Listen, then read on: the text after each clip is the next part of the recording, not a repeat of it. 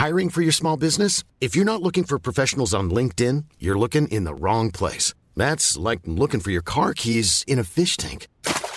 LinkedIn helps you hire professionals you can't find anywhere else, even those who aren't actively searching for a new job but might be open to the perfect role. In a given month, over 70% of LinkedIn users don't even visit other leading job sites. So start looking in the right place. With LinkedIn, you can hire professionals like a professional. Post your free job on linkedin.com/people today.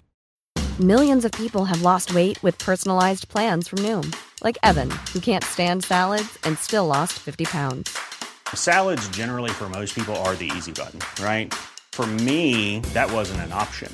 I never really was a salad guy. That's just not who I am. But Noom worked for me. Get your personalized plan today at Noom.com. Real Noom user compensated to provide their story. In 4 weeks, the typical Noom user can expect to lose 1 to 2 pounds per week. Individual results may vary.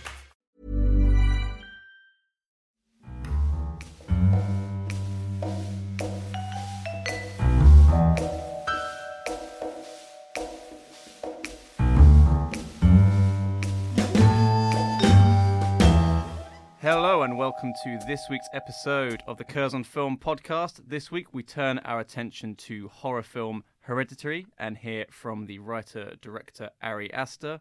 And as a bonus treat, we'll later be hearing from the one and only Rupert Everett, who talks to us about his directorial debut and starring role in his Oscar-Wilde biopic, The Happy Prince. I'm Sam Howlett, and joining me this week are 3 co-hosts.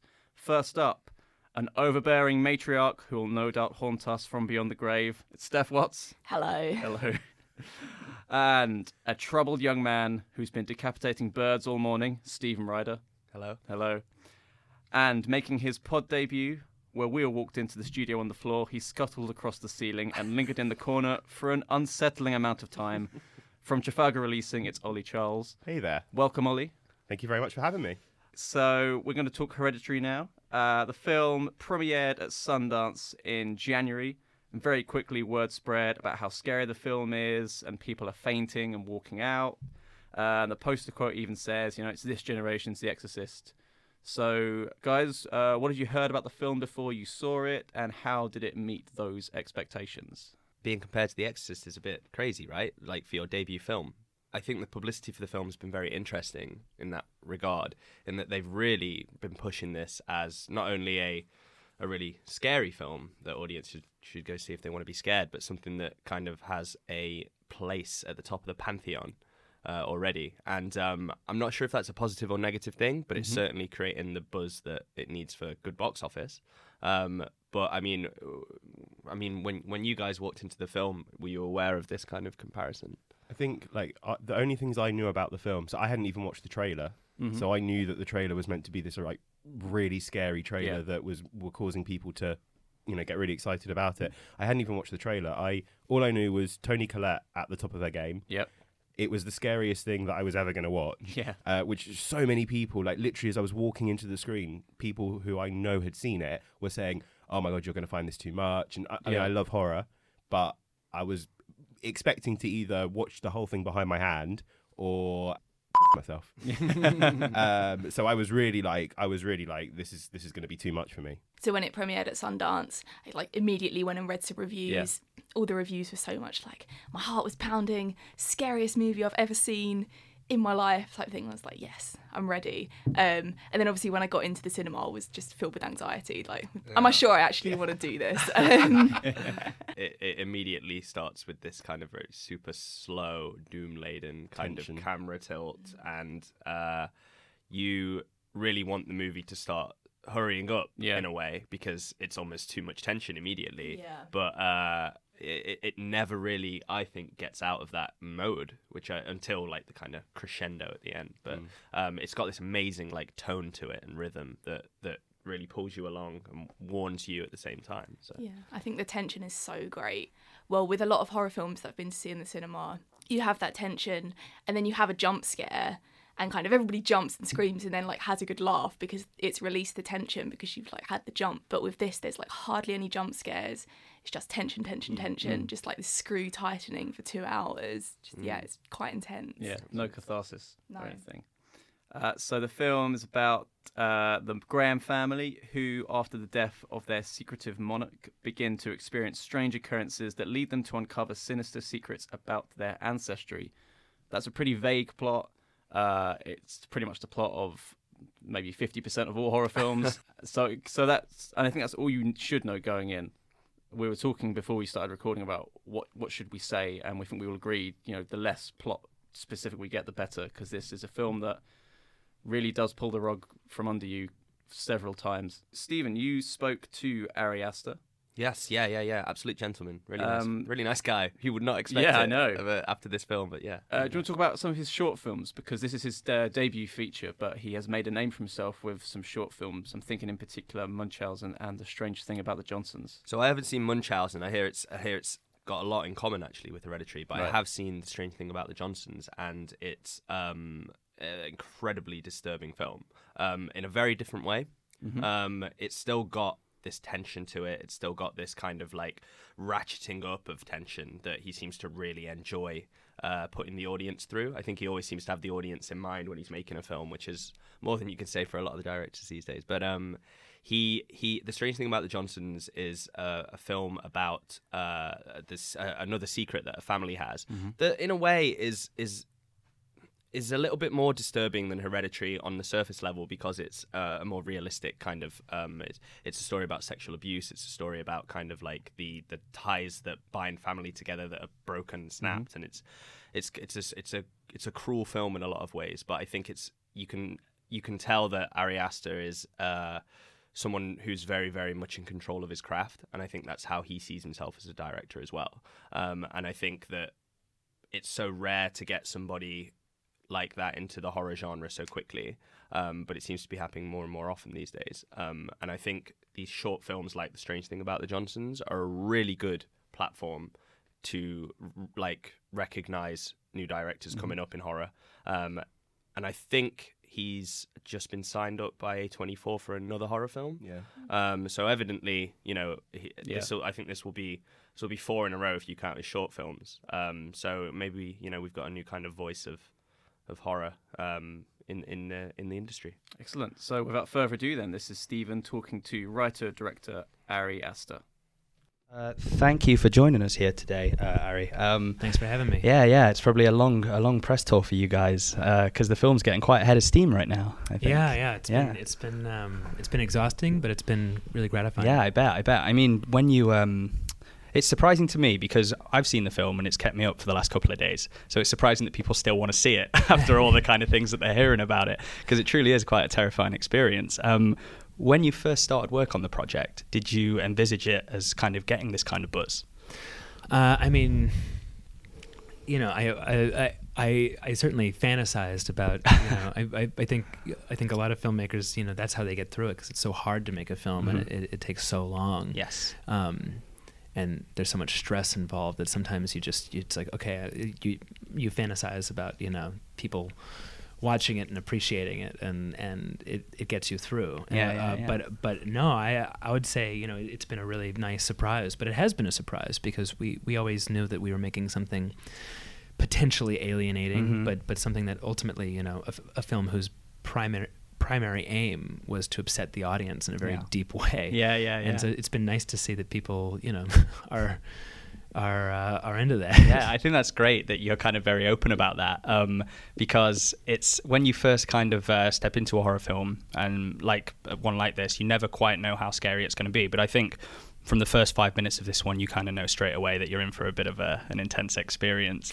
And that's what I was really impressed by, is that you kind of seem to have a knack for getting under the audience's skin as a director. Do you think that that's something that you're going to kind of stick with, or do you think the horror genre is kind of a one and done thing for you? Well, I love the horror genre, and I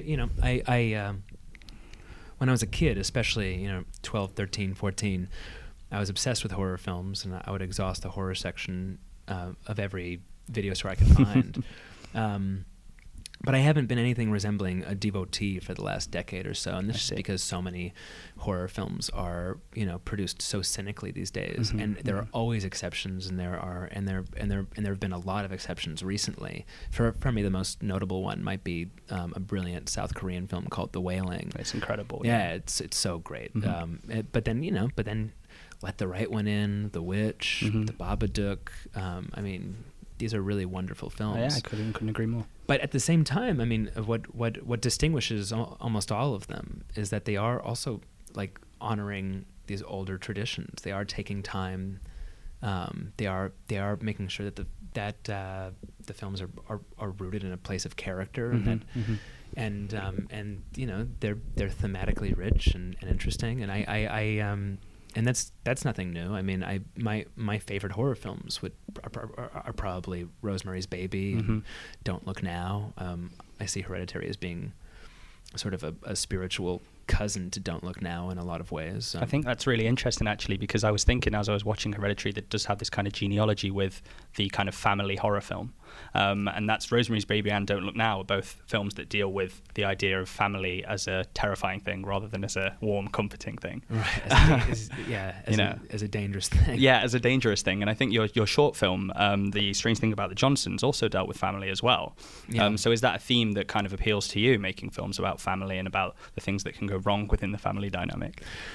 Well, I think just as a dramatist, it's like that. It's just great fodder, because ultimately, who are we closer to than the people in our family for the same reason?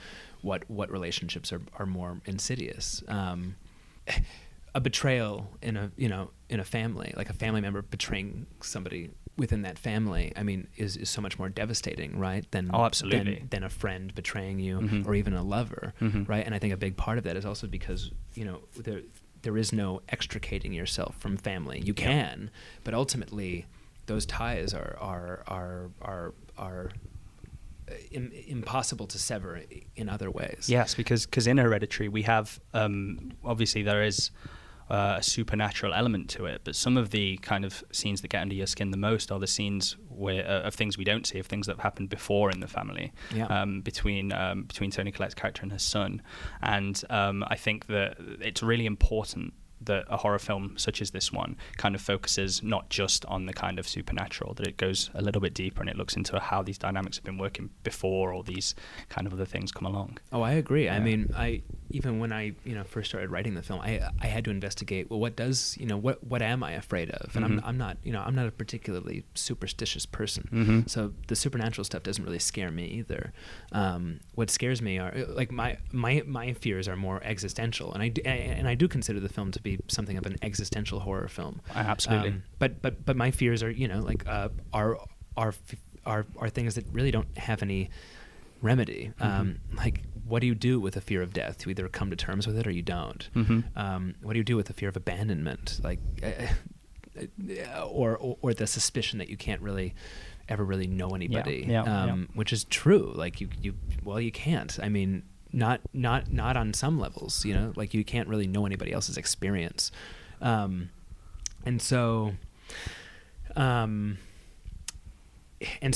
ultimately wanted to make a film that was, that sort of served as a serious meditation on grief and trauma, while also, functioning as I hope a satisfying genre exercise. But in some ways, I think the film owes a greater debt to the domestic melodrama than it does to the horror film, because this is a film that really is about suffering, and it's a film that really hopes to take these characters' pain very seriously, and it even hopes to honor the extreme emotions that these people are going through by ultimately being as big as them. Like, the film is expressionistic in that way, and unbelievably trying to match the feelings in the film in its form, which kind of like is I see now why, looking at Toni Collette it's kind of the perfect casting for that kind of film, a melodrama that kind of seeps into horror. What was it like getting Toni on board for this? How difficult was it, or was she like raring to go?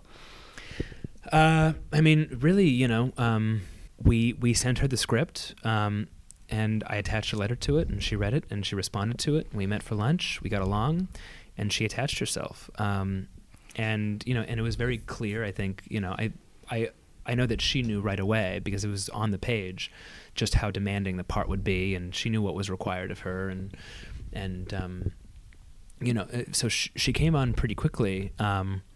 We were shooting the film in less than a year after she came on. But really my work as a director was really in casting her, because from there, she knew what needed to happen, and she just dove in, nose first. And so really, I can be kind of dictatorial in my blocking, but emotionally, I really just got to stand at the monitor and be a fan and just watch her go. That's great, because it is a fantastic performance, and I think it shows that she feels very comfortable with this script and comfortable with this character, and I think that's probably a lot down to the direction as well. So it's quite impressive. Okay, so the first thing I wanted to talk about was the film as a horror film. So I wanted to ask, obviously, Ollie, you've already said you're a big horror fan. I know, Stephen, you're a big horror fan. Are you up on horror, Steph? I try to watch it, even though it terrifies me. That's the fun of it. Yeah. So what kind of horror film is Hereditary? How much of a horror film is it? How sort of genre literate do you think the film is trying to be? It's definitely not what I was expecting it to be. Mm-hmm. I think it's far more intelligent, and it's far more. It's so well put together, as you were referencing earlier. Like, it's such an incredibly well made film, which for the most part, with a lot of horror films, like, you can enjoy them, and as we spoke about the jump scares and all that sort of stuff, but you don't necessarily go, wow, that was actually a really well made film. That you can kind of come away and go, directing great, lead actress great, supporting cast great, and that's definitely what I came away with from Hereditary. Like, sure, I got scared. There was definitely a scene or two where I was watching it behind my hand, but it's also just so much more.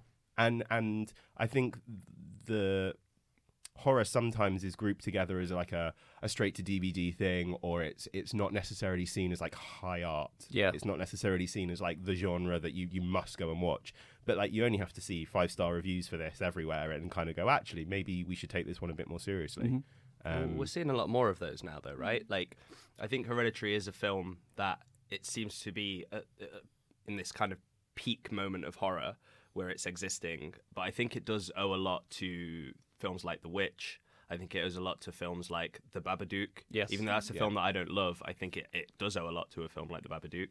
And even stuff like It Follows as well, which this is kind of on a different level, I think, cinematically to something like It Follows. But these are all films, I think, horror films in the last 5-6 years, which have kind of taken that step towards telling people that the genre isn't dead and that there are kind of young, auteurs that can really dip their toes into this genre and bring something really interesting out of it. So yeah, I think as well, until quite recently with kind of It Follows and The Witch and films like that, I feel like horror's been quite like an audience focused experience.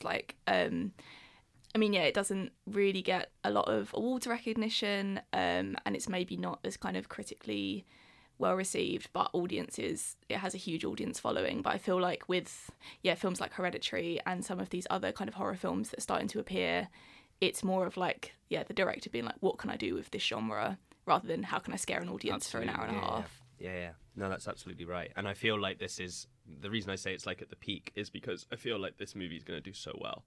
I'm seeing buzz for it everywhere, and I don't know if this is what they intended, but I'm seeing articles on the BBC referencing how scary this film is, and if you get eyes like that, I think Tony Collette was on Graham Norton recently talking about the film. If you can get eyes like that on the film, I think horror has always been a genre that people will go to the cinema to see. They want that experience of seeing it in the cinema with other people, and it's because of that, this visceral kind of experience of a horror film in a cinema environment, that I think that we're seeing lots of film companies take bigger risks now with horror films and give people like Ari Aster for his debut feature this kind of exposure, this kind of money to go out and make something, and it's paying off. The best experience of the best thing about watching the horror films in the cinema is that moment where whether it's a jump scare or whether it's something a bit more subtle, like in Hereditary, where there was definitely a moment in the screen that I went to where something happens and everyone jumps and then suddenly laughed. And like that's a great moment in the cinema because it's a shared experience. It's like, I think of all the genres now, horror definitely, in terms of the high quality that is coming out now, is probably, I would say it's one of the most fun things to watch in the cinema. It really illustrates that like shared experience, the darkened room with a group of people who you don't know, and you're all feeling and being put through the same emotional turmoil, which you definitely feel with this film. I saw this in a press screening, and usually I think they're a little bit quieter, they're a little bit more tame, they're a little bit more held back because they're there for work, they're professional. And I was thinking, I wish I saw this for the first time with an actual audience that paid to see it. But even with this, there was still a lot of and I could hear people going, "Oh no," and things like that, and and that nervous. There was a lot of nervous laughter for the film, actually. Even though I think the trailer makes this look like quite an austere film, but I do think there is a strange sense of like cackling fun a lot of the time. There's definitely some super dark humour in there, isn't there? I don't know if that was just my sense of view, but I do think there is an element of kind of, because things get quite at certain times quite ramped up, and I do think that made me kind of go, oh, okay, it's this kind of film. I think everything with Joan has a funny edge to it. Joan being a woman that Annie. So this is Anne Dowd's character. Yeah, Anne Dowd, who's an incredible actress. Yes. Everything with her, she plays it so well because she knows how almost stereotypically horror this character is. This kind of like strange older woman who's into the kind of mystical arts, as far as I'll go. Yeah. But she plays it up and she hams it up so much. And I think Ari Aster is very clever to not let this become a self-serious film in that way. Like, there are moments where as an audience you're thinking, like, how far is this going to go? How far are they going to take this? And they keep pushing it and they keep pushing it. And there is that kind of, like, funny edge to that, I think. Yeah, I think you're right. Yeah. Like, the whole time with the Anne Dowd character, with Joan, you're like... Well, I mean, I was sat there and it's exactly what you're saying about what was happening in that press screening. I was like to Annie Graham, to the Tony Collette character. I was like, no, don't talk to her. Don't get in her car. Don't go into her flat. Like, we all know what's going to happen, so don't do it. And if you've seen The Leftovers or The Handmaid's Tale, don't trust Anne Dowd. Never trust her. But in a way, I think we can laugh about that, but I think it kind of does illustrate how desperate and grief-stricken Annie is at that point in the film, after the death of her mother, and we kind of you kind of get it, and that's the sad part, I think, of her experience in the film, is that all these mistakes that she does make, that horror characters make, sometimes become kind of believable. I think this is why for me, like when I was watching it, the biggest comparison or recent comparison, because I know that obviously the reviews are talking about things like The Exorcist, but for me the most recent comparison was The Babadook. So because it felt real, and I honestly think that that's probably the thing that is the most scary, is you can take away, as with any horror film or any film full stop, but you can strip out ghosts and ghouls and demons and whatever, and but at the end of the day, it's at its center a real something that the emotions that they're feeling are real life. They're things that people genuinely feel. It's not all about ghosts and ghouls. It's about something. It's about a loss of a parent and the trauma that follows. And I think that is what makes it so real. And for me, that was similar to The Babadook, is that it's this incredible mother son relationship, and that was real. And the horror came from that. And I think that's what. Possibly when critics are saying this is the scariest film they've ever seen, and this is the scariest thing of the decade, it's probably that, because it's real. It's not necessarily all quote unquote the horror stuff that you would expect. I think Toni Collette does really well to actually convey that emotion throughout the film. I think the film leans quite heavily on her to do a lot of the exposition. So in all these kind of group therapy kind of sessions that she sneaks off to, she gives a lot of backstory to like her family, her mother and herself, just through these kind of really like long running single shots of her face and her telling us about her life. She does so well to like make it real and like bring the emotion to it. Yeah, there's been some talk of a potential Oscar campaign for Toni Collette. It's very early to start talking about Oscar campaigns, but I think what's happened is after Get Out last year showed that not only a genre film but a horror film can make a big impact, and that was at one point that was a sort of almost favourite for Best Picture, which is a huge deal for a horror film. Do you think Hereditary will have the same legs as Get Out? I know it probably won't be it's not as audience friendly as Get Out, I suppose. I think the film won't. Okay. It's not as audience friendly, and it's not got the same charm to it that Get Out had. Not that that's necessarily a bad thing. It's an intense kind of Hereditary is not trying to be charming in any way, shape, or form. It's an intense experience. Not that Get Out wasn't, but this is like it's a film that I think I'm quite impressed that it's managed to kind of get into the mainstream in the way that it has so far. And I think Toni Collette's performance will, by the time the Oscars roll round, you can't ignore it. It's too. It just stands on this amazing precipice between melodrama and horror and drama, where you feel like she's sliding too far into the melodramatic sometimes, and then she reins it back in, she pulls it back in, and she's got these amazing facial contortions and expressions that she uses that I haven't seen from an actor in a long time. It's a very naked, like, kind of raw performance. The way that she uses her face, she does not care one jot about how gruesome or grotesque or ugly she looks at some points in the film. And I think you can't ignore that when it comes around to Oscar seasons, because there'll be some clean performances that get nominated, and hers deserves to be put against those to show like this is a different kind of performance. Yeah, it's physical, it's visceral. Just like looking at the key images that are being used for the film, there's that one image which I think is the one that I've seen the most of Toni, with like her, and it's like the real extreme close up to her face, and her mouth's open, and she's sweaty and crying, and it's like you very rarely see that full stop as a key image used for to promote a film. But also, it's not any old actress. It's Toni Collette. We all know her. She's been in amazing films for years now.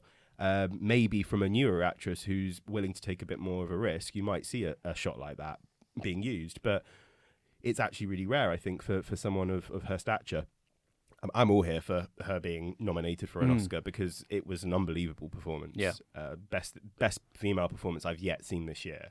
Yeah, it's an interesting comparison between what she's doing here and what she did in The Sixth Sense as well, because that's another kind of a horror film that kind of took people by surprise and became this massive hit, and she's playing this sort of grief-stricken mother struggle, and her performance is very much between horror and melodrama, and trying to combine these two to make it give herself like a realistic interaction with these supernatural forces. And yeah, I think she's knocked it out of the park. I think she's incredible in this film, as is Alex Charlie. Oh, you're talking about Peter. Yes. Yeah. Alex Wolff, who I think has been he's left out a lot of the marketing material for the film. He's in the trailer a bit, but he's not been on any posters or anything. And I think he was one of my big surprises of the film, not just about how much he's in it, but about how great he is in this. It seems to me as though he learned a lot from Toni Collette during the shoot. I see so much physical acting from him in this film, whether it was Ari Aster's direction or him taking this on board. But yeah, it demands a lot from him. And he's very, very good. I mean, it's hard to stand up next to someone like Toni Collette and hold your own. Yeah. I think he does. And I was surprised by how much prominence he was given in the film, because, like you said, he's been left off the marketing quite a bit. The scene with him and her arguing at the dinner table. Oh yeah, is like, for me, that's like Leland Palmer at Twin Peaks, like Fire Walk with Me, family issues. Like, that was just the most brilliant. I think it's one of the best scenes of the film, and it pardon me, it illustrates like that melodramatic edge as well. It's a family drama. It's not a straight out horror film. And that scene was just unbelievable between the two of them. I think that works really well in the film's favour, because you have all of this family drama and you have all of this stuff to cling on to, and it is quite a slow burner, but it takes all that time to build up this family and these characters that we get to know really well, and then that pays off so well in the third act, because we actually care about who they are, and they're not just kind of like teenagers running around being murdered, or I don't really know. But like something that actually gives you something to cling on to. makes it scarier. You're right. Maybe that's the kind of way that this auteur-driven horror cinema is going, in that it's just so character-focused. And it is a massive change from the 80s and maybe the early 90s, when it was very much kind of bodies to be killed. That's what we thought was scary. Even the early 2000s with the torture porn movies, they were bodies to be killed on screen. That was the fear. And I think, you know, back in the 70s it wasn't like that. And I think we're getting to that point now again. I think you're right, where it's very, very character focused, and it's scarier. It's all the scarier for it. Yeah, I think if you can see something of yourself in one of the characters on screen, that is terrifying. Absolutely. And you mentioned little Charlie back there, who's played by Molly Shapiro. Introducing Molly Shapiro, she's credited as, so this is her first big role. Yeah, I was reading she played Matilda on stage, which really impressed me. I thought that's such a different role to what she's playing here. Yeah, she's got such a presence in this film, and I'm terrified of her. Yeah, she joined the kind of legendary creepy kids on screen. She's totally in control of her performance for such a young actor. She reminded me a little bit, and it's only, I'm just trying to find the name now, but Millicent Simmons, the girl from A Quiet Place. The little girl in A Quiet Place. Who, again, like, I mean, the characters are completely different, but just in terms of being an absolutely standout part of the film and just being like an amazing actress at such a young age, and really like standing against, like, you know, in A Quiet Place, but also like with Hereditary, like standing against Gabriel Byrne and Toni Collette. Like these are not small actors, and you really want to watch her. You know, you really want to see what's going on. Also, she's so creepy. Like from the second you see her, she is like the creepiest thing ever. She's like, it's got that that kind of gothic, that like old school gothic thing that like Christina Ricci used to have, or something like that. Like, it was just like, you know, there's something weird about her. Yeah, but Christina Ricci, she was like my crush as a 12-year-old. If you're looking for plump lips that last, you need to know about Juvederm lip fillers. With Juvederm Volbella XC and Juvederm Ultra XC, your lip look, whether it's subtle or bold, can last up to 1 full year with optimal treatment and no additional maintenance. Find a licensed specialist and see if it's right for you at Juvederm.com today. That's JUVEDERM.com. Add fullness to lips in adults over 21 with Juvederm Volbella XC or Juvederm Ultra XC. Do not use if you have severe allergies or a history of severe allergic reactions, or if you're allergic to lidocaine or the proteins used in Juvederm. Tell your doctor if you have a history of scarring or taking medicines that decrease the body's immune response or that can prolong bleeding. Common side effects include injection site redness, swelling, pain, tenderness, firmness, lumps, bumps, bruising, discoloration, or itching. As with all fillers, there's a rare risk of unintentional injection into a blood vessel, which can cause vision abnormalities, blindness, stroke, temporary scabs, or scarring. For full, important safety information, visit Juvederm.com. Millions of people have lost weight with personalized plans from Noom. Like Evan, who can't stand salads and still lost 50 pounds. Salads generally for most people are the easy button, right? For me, that wasn't an option. I never really was a salad guy. That's just not who I am. But Noom worked for me. Get your personalized plan today at Noom.com. Real Noom user compensated to provide their story. In 4 weeks, the typical Noom user can expect to lose 1 to 2 pounds per week. Individual results may vary. So we've spoken about a few of the influences on the film. You've talked about it a bit as well, both all of us actually, about this kind of old school, like 60s, 70s American horror filmmaking. So we mentioned The Exorcist numerous amounts of times. Rosemary's Baby, I think, is another one. The Babadook, I think, as well, is a big influence. Weirdly enough, Paranormal Activity 3. Has anyone seen Paranormal Activity 3? I saw the film. I haven't. Go on. What did you think of Paranormal Activity 3? It did remind me a little bit, just in the kind of payoff at the end. But that was more fun to watch as a group, I think. I watched that at uni in a house and then had to walk home in the dark, and it was horrible. But similar in the kind of family. Yeah, exactly. And then what happens at the end? I'm trying to think of a horror film that's gained traction in the last 10 years that hasn't been about family. To be honest, I'm thinking about things like Raw. You know, The Witch. Yeah, The Witch. They all contain great child performances as well. And of course, so did The Exorcist. Rosemary's Baby, not so much. And Don't Look Now, not so much. I think they were very adult focused, but they were still very much about family. Don't Look Now was yeah. There are a lot of references to Don't Look Now, apparently, according to Ari Aster. Did you see any red jackets? I didn't see any red I was jackets. trying to think what they could be. But I mean, he obviously during the interview talked about all of his influences, and he also talked about how he'd watched. How he'd been into horror from a very young age. And I think that's... I don't know about you guys, but I mean, it was the same for me. Absolutely, It was kind of one of my kind of entranceways into cinema was through horror, because it was kind of easier to watch, I guess, in a way. And it was easier to kind of get what the filmmakers were doing with horror, because it's such a kind of singular experience. Yeah, something within the film itself that I noticed, that the way certain shots are framed, they're very wide and there's so much going on in them.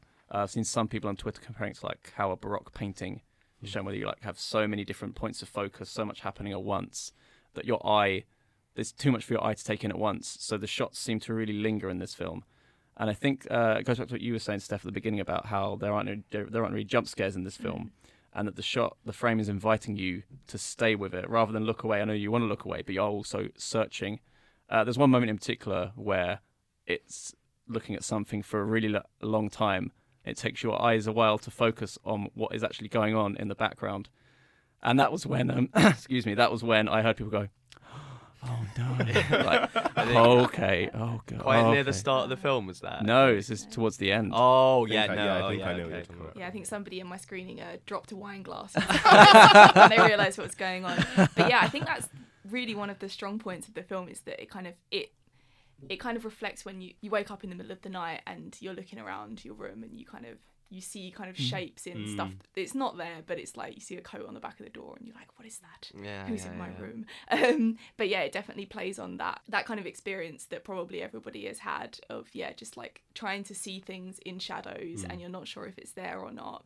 I've subsequently read quite a lot of, I tried not to read many reviews before seeing the film, but then having read a couple of people afterwards from all over the world who have seen it, and a lot of people have said on a second viewing it's probably scarier, because you kind of know a little bit about like what's going on, so you're not kind of just thrown into it a little bit, but it's, as you say, like you actually have a bit more to explore. You're not just trying to see what Toni Collette's doing, or you're trying to see like what's in the background a little bit more, and you're trying to piece it together, and also like pick up the pieces along the way. Because if you think back on it, like it's I said it before, like it's such an intelligent film. Like it never not tells you what's going on, but you don't necessarily realise you're being told all these elements until you got to the end. Yeah. So I reckon, I'd love to watch it a second time and be like, oh wait, actually no, do you know what? I missed that. Like that's really obvious now, but actually like, and I think that's what really makes it. And those shots are like, they're so layered.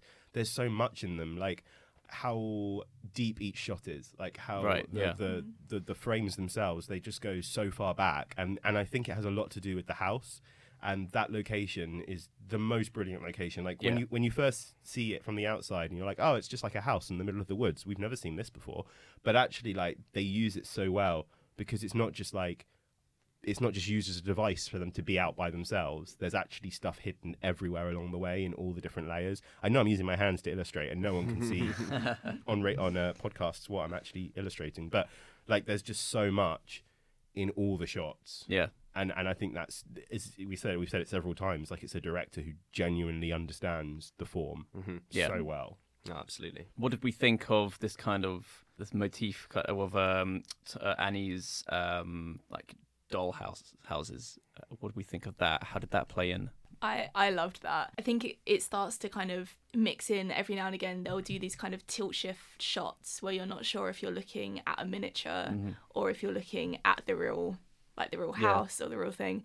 And there's so many good kind of cross-section shots of, I think it's when they like bury her mother, and it goes down and you see it like go down underground, and it just feels like you're looking at a miniature for the whole film. Like you could be, it could be all happening in like one miniature house. That was the moment for me with the grave where I thought, oh, this film's this is doing something different here. Like, this is actually going to be really interesting to see how they do this. Yeah. I actually found the miniatures like probably one of the scariest elements of the film. Like, I don't know whether it's just like me, like I don't know if doll houses scare me or something. Maybe that's something I've just discovered about myself. But like there was one of the miniatures where I'm assuming it must be her mother is standing in the doorway. Yeah. And they're in bed, but it's a miniature.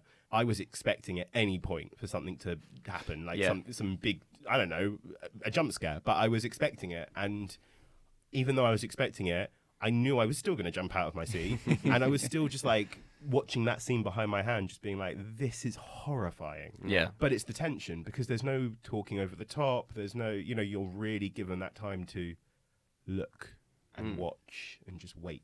And I think those shots where she's working so closely on the miniatures as well, because it's so tightly framed and you're just looking at that one thing, I feel like you expect her to look up and someone's going to be standing in front of her or something like that. So yeah, you're constantly on edge looking at these tiny miniatures thinking the rest of the world is behind you. Like, what's happening? It's very true. Or they're going to move. I was expecting one of them to move at some point. I know that's from a different horror film, clearly, but because it lingers on them for so long, you're thinking, oh, the mum figure's going to like move, or it's going to smile or something, but it doesn't. That's almost worse that it doesn't, because then you're, like you said earlier, you're left without this release, and the tension's just passed over to the next scene. Yeah. There's also this nice mirroring between the dollhouse and what's happening to the family, in that they're not in control of what happens in their house, and there's an outside force that's moving things around and doing things to them and this and that. So it's a nice kind of parallel. That did ruin Paddington for me, to be honest, though. Do you know when they have the doll's house in Paddington? It's like, can't look do you know what? can't look at dioramas anymore. They were always creepy. I'm with Ollie on this one. Ban dollhouses. Okay, so we haven't talked about Gabriel Byrne at all. So he plays Steve, who is the father of the family, and he's got a really interesting role actually, because I think there's something like, because he doesn't share in their bloodline. So he's kind of sort of almost an outsider in his own home. And I think that comes across really well, I thought. And he's got quite an interesting role. And I know it's kind of it plays on this kind of tradition that it's often the female character that is convinced they're a ghost and the male character is the voice of reason. And this still has that, but it does something quite interesting with it, I thought. Yeah, I really like Gabriel Byrne as an actor.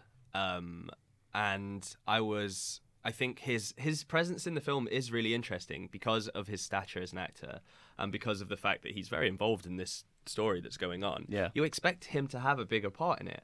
And it's kind of off-putting and scary and horrifying when he doesn't, to me. Like, I feel like he is a good audience surrogate, I feel, for this film, in that you want him to be okay. You know what I mean? You want him... He's the one that's trying to lead this family in the right direction, and he doesn't understand what they're going through. He doesn't understand what the other members of the family are going through in the same way that we don't as well. But yeah, it's an interesting piece of casting for me, and it's an interesting piece of acting for Gabriel Byrne, because in some ways I think it's a thankless role. Yeah. But he does it really well. Like, he does it exactly how he should. So I was really interested with his character because, I really like Gabriel Byrne, and I think that he doesn't get credit where credit's due sometimes, mostly because I don't think he does many quote unquote, big things. No. He doesn't do big characters, he doesn't do big films, he does a lot of television. But there was small he's so subtle in the film, and he's so softly spoken throughout the whole film as well. And there's a moment really near the beginning of the film when they come home from the funeral, and they all walk into the house, and he tells the whole family, make sure you take your shoes off.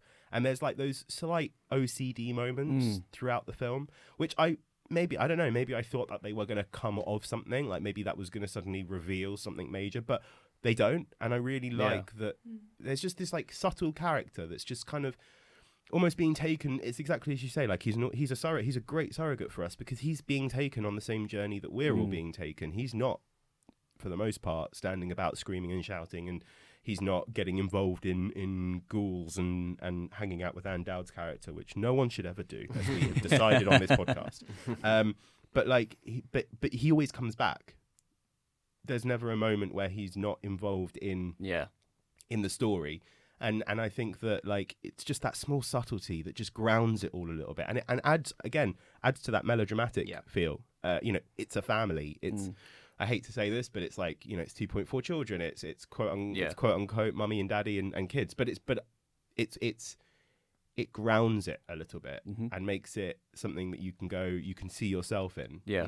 It needs him. The film needs. He's definitely there to kind of highlight how unusual maybe the rest of his family is behaving. There's kind of little bits and pieces where Tony Collette will go to do something and he'll be like, what are you doing? How many times does she go to the cinema? Like by herself. She's like a real movie buff. Never asks her, Yeah. like, what did you see? No. He never says to her, what did you see? You know? So this film is an A24 film, and I think they've got a real name for themselves in general, but in like this kind of art horror film, if we can call it art horror. Last year they had It Comes at Night, which I loved. Year before that they had The Witch, and now they've got Hereditary. And Hereditary went further than what it was predicted to do opening weekend in America last week. And as we've all been saying, it's been everywhere. It's been talked about everywhere. This could be huge. Do you think this is do you think this is like the peak of this kind of new form of horror? It's going to continue for years. I think we're not assessing horror films by just how scary they are anymore. It's about like the way that it's crafted and put together. And if Hereditary is kind of an example of that and becomes big, then I hope it makes more horror films like that. I think we've got a new Robert Eggers film coming out from the We do. director of The Lighthouse. Yeah. Which is A24 as well. Yeah, Robert Pattinson and Willem Dafoe, black and white. Sounds great. They're calling it a black and white dark fantasy horror film on Wikipedia. So we've got that. We've got obviously Jordan Peele's working on his film Us that's coming out, which is going to be, I think, is that still Blumhouse that are releasing that? That's Blumhouse, I believe, yeah. So I mean, there's a future there already set in stone. I mean, Raw, Julie Durkanow, I think she's working on another horror film at the moment as well. So, I mean, I can't see it going away anytime soon. I think that's probably got something to do with the current state of politics and the world around us. I think horror has definitely had a history of moving in time with politics in a lot of ways. And I think that right now we're seeing this kind of like normalcy being torn apart. It seems to be something from within the family. Yeah, from within the space. family unit, from within the recognizable society. Yeah. We're seeing like some hideous kind of thing invading and pulling people apart. And I think that's the way that horror is headed, and there's so much that you can play around with in that regard. And I think that's really exciting. Absolutely. So that is Hereditary, which comes out today, Friday the 15th. Also out today, we have The Happy Prince. So this is a biography about the last days of Oscar Wilde, played in the film by Rupert Everett, who directs here for the first time. The film also stars Colin Firth, Emily Watson, and Tom Wilkinson, and we sent Kelly Powell to speak to Rupert Everett. Okay, so welcome to the Curzon Film Podcast. Thank you. Thank you for your time. Thank you. We're here to talk about your new film, The Happy Prince, Yes. which chronicles the last years of Oscar Wilde's life. It does. So I know that this has been a long project in the making for you, over 10 years, if I'm not mistaken. That's right. Can you talk about what compelled you? What about the story compelled you to tell it? And maybe what about Oscar Wilde sort of resonates with you as a filmmaker and as an actor?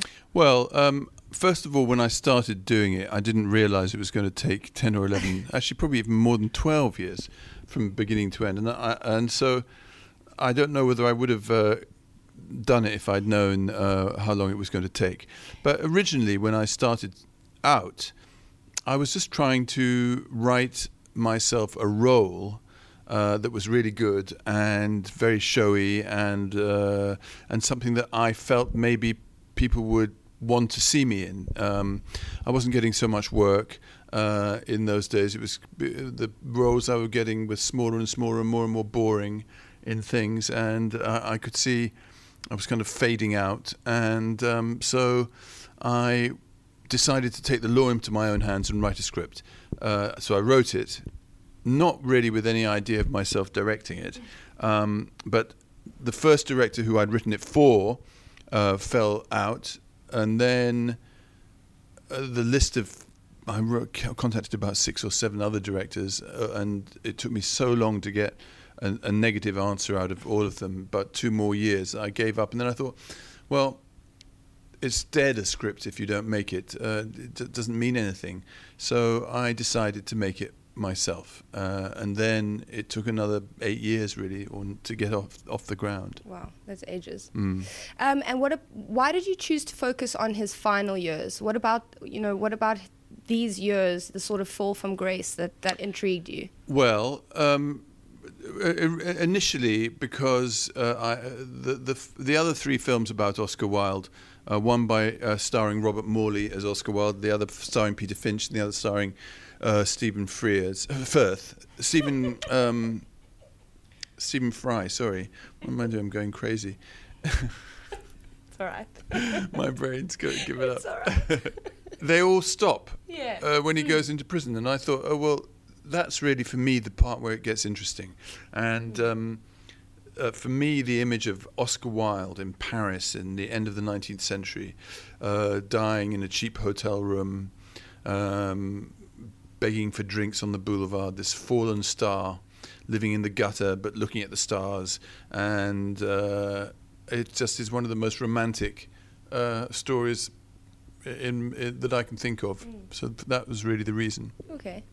And you've called your film The Happy Prince, which is after the title of a short story that he wrote for children. Mm-hmm. And I wanted to ask, in your opinion, how the story connects with, Oscar Wilde's life and maybe death. Well, first of all, there's a theme of children through the film. The film starts with him remembering, drunk, sitting at a table in a boulevard bar. He remembers reading to his children at night in London many years ago, and he's reading them The Happy Prince. And so this reading of the story then goes on to include two boys that he meets on the street in Paris, and he takes them over. He's having an affair with the eldest one, who's a kind of 20-year-old guy, and his younger brother, who's about 8 or 9. He makes these stories up, and he tells the story of the Happy Prince to him. And so that story runs through the film. And I called it The Happy Prince because I think in a way that Oscar was in some sense the Happy Prince as he stumbled around Paris, always seen, in the mist, walking somewhere on his own a lot, but always in a good humour, funnily enough, always making jokes still, always laughing.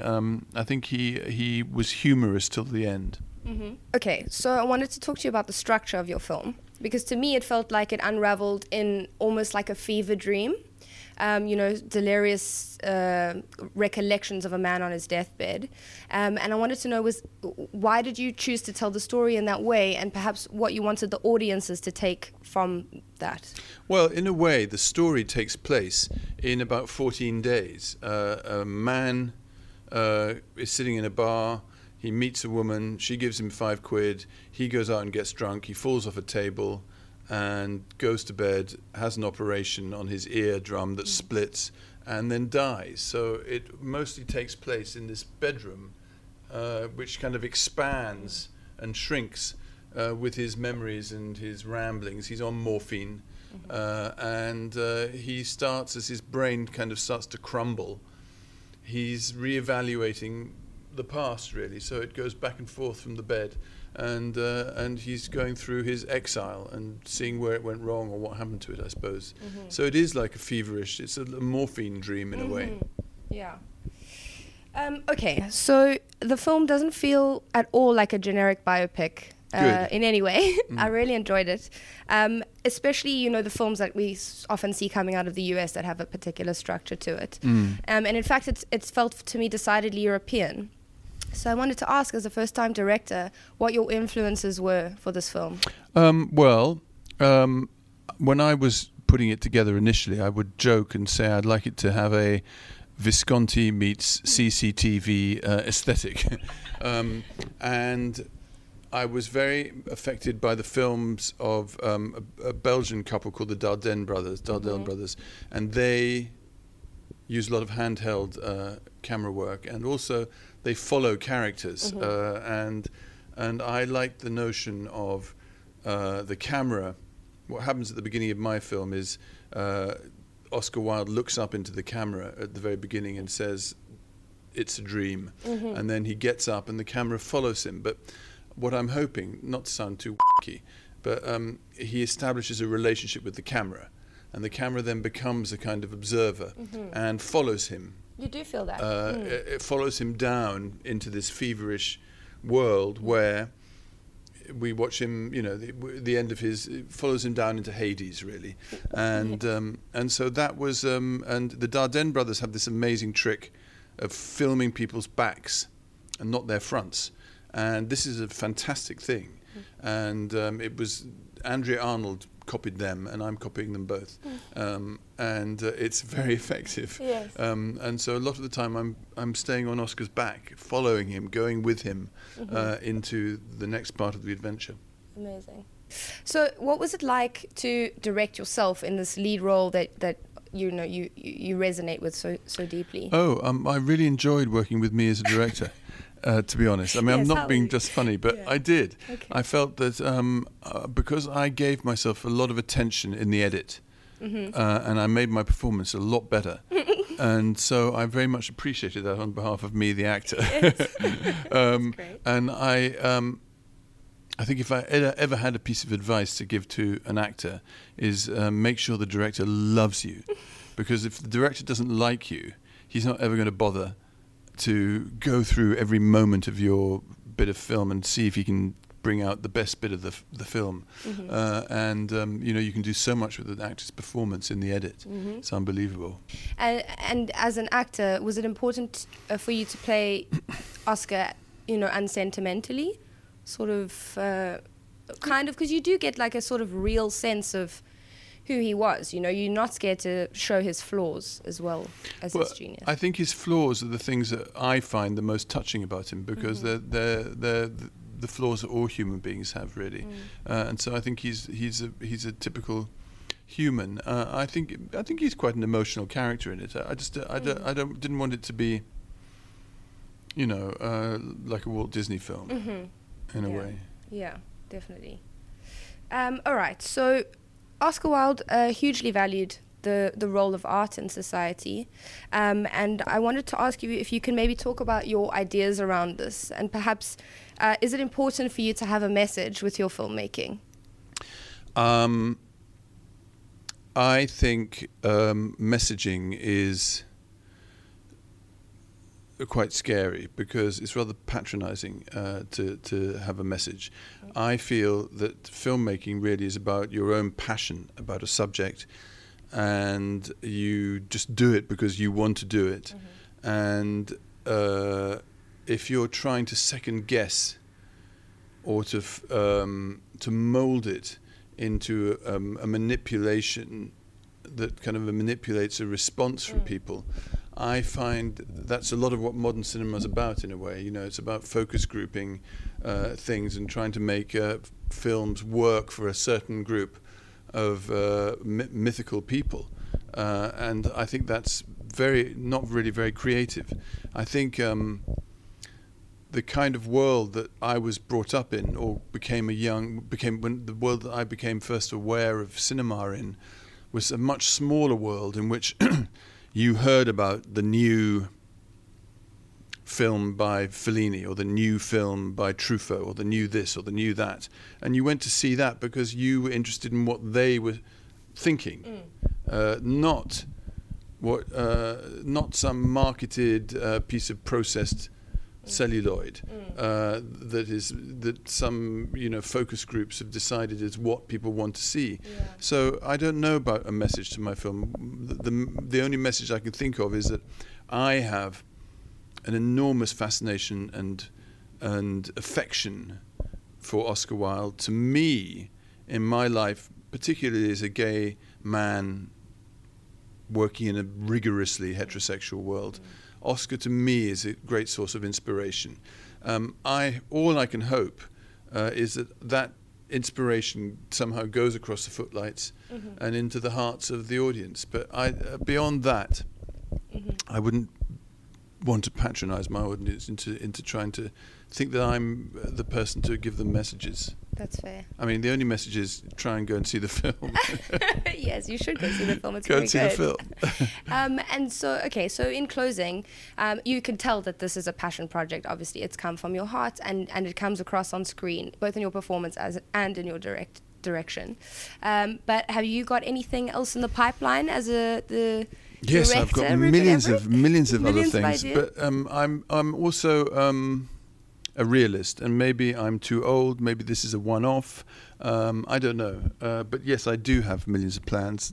New horizons have suddenly appeared before me, and I want to jump back on my old pony and gallop off into the distance. Particularly as a director. Yeah. And as a director of me. That's great. Because I feel I've got a lot more potential as an actor than I've ever had with any other director. That's amazing. I love that. Only because I don't think any other director liked me very much. No. One did. P.J. Hogan adored me, but so many directors didn't like me. And I feel like actors, when they go to see films, quite often they say to each other, this is a very normal conversation. Why did you choose that bit? It was so... Do you remember that other bit? And we all go, yes, you were so good in that bit. And when you come to the edit yourself, you can see how that happens. Did you have to separate yourself, though, as like... Were you looking for particularly... the best take, or were you looking for what worked in the sort of grander scheme of the thing, Looking for the best take and what was the best for the character. Yes. And you can, and also you can jig it around to such an extent that you can make everything so much better. Yeah. And so I would love to have another chance to work with me again as the director, just to, because I think I could do some other things that were also surprising. Mm-hmm. Well, I hope you get the opportunity Thank to do you very that. much. I do too. Thank you so much for your time. Thank and you your very much. generosity, and we hope to see you again. Yes, see you at the Curzon. Yes. Okay. Thank you. Thank you. Thank you so much. That was great. Okay, so that's Happy Prince, which is out today on Friday the 15th. But if you feel like staying home this weekend, on Curzon Home Cinema, we'll also be getting Dark River, Clio Barnard's film, which we spoke about on the podcast a few months ago now. So do go back and check out that episode where I spoke to Clio Barnard. But to tie into Hereditary, Curzon Home Cinema has a new collection called Scary as F******.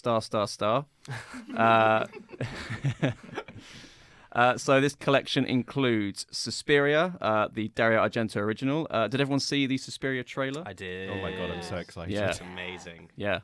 I was a big skeptic of that new film existing, but after this trailer, I think I'm a little bit more excited. It looks so grainy and nice. Yeah, it looks different. And if you haven't seen the original, go and watch it. Like, seriously, go and watch it on the best sound system and screen that you can.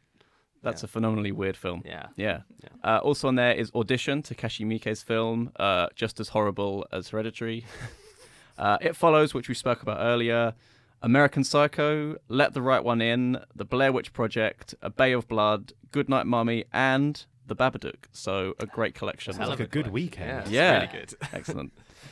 So if you have any thoughts on Hereditary, do let us know, or The Happy Prince, do let us know by emailing podcast@curzon.com for next week's show. And as ever, please subscribe, leave a review or comment. We're available every Friday on iTunes and Acast. So that's goodbye from Steph. Goodbye. Goodbye from Stephen. Bye-bye. And goodbye from Ollie. Goodbye. Thank you for coming. Thank you for having me. Scuttle back into your corner now. That ceiling's great. Thank you for listening. We'll see you next week.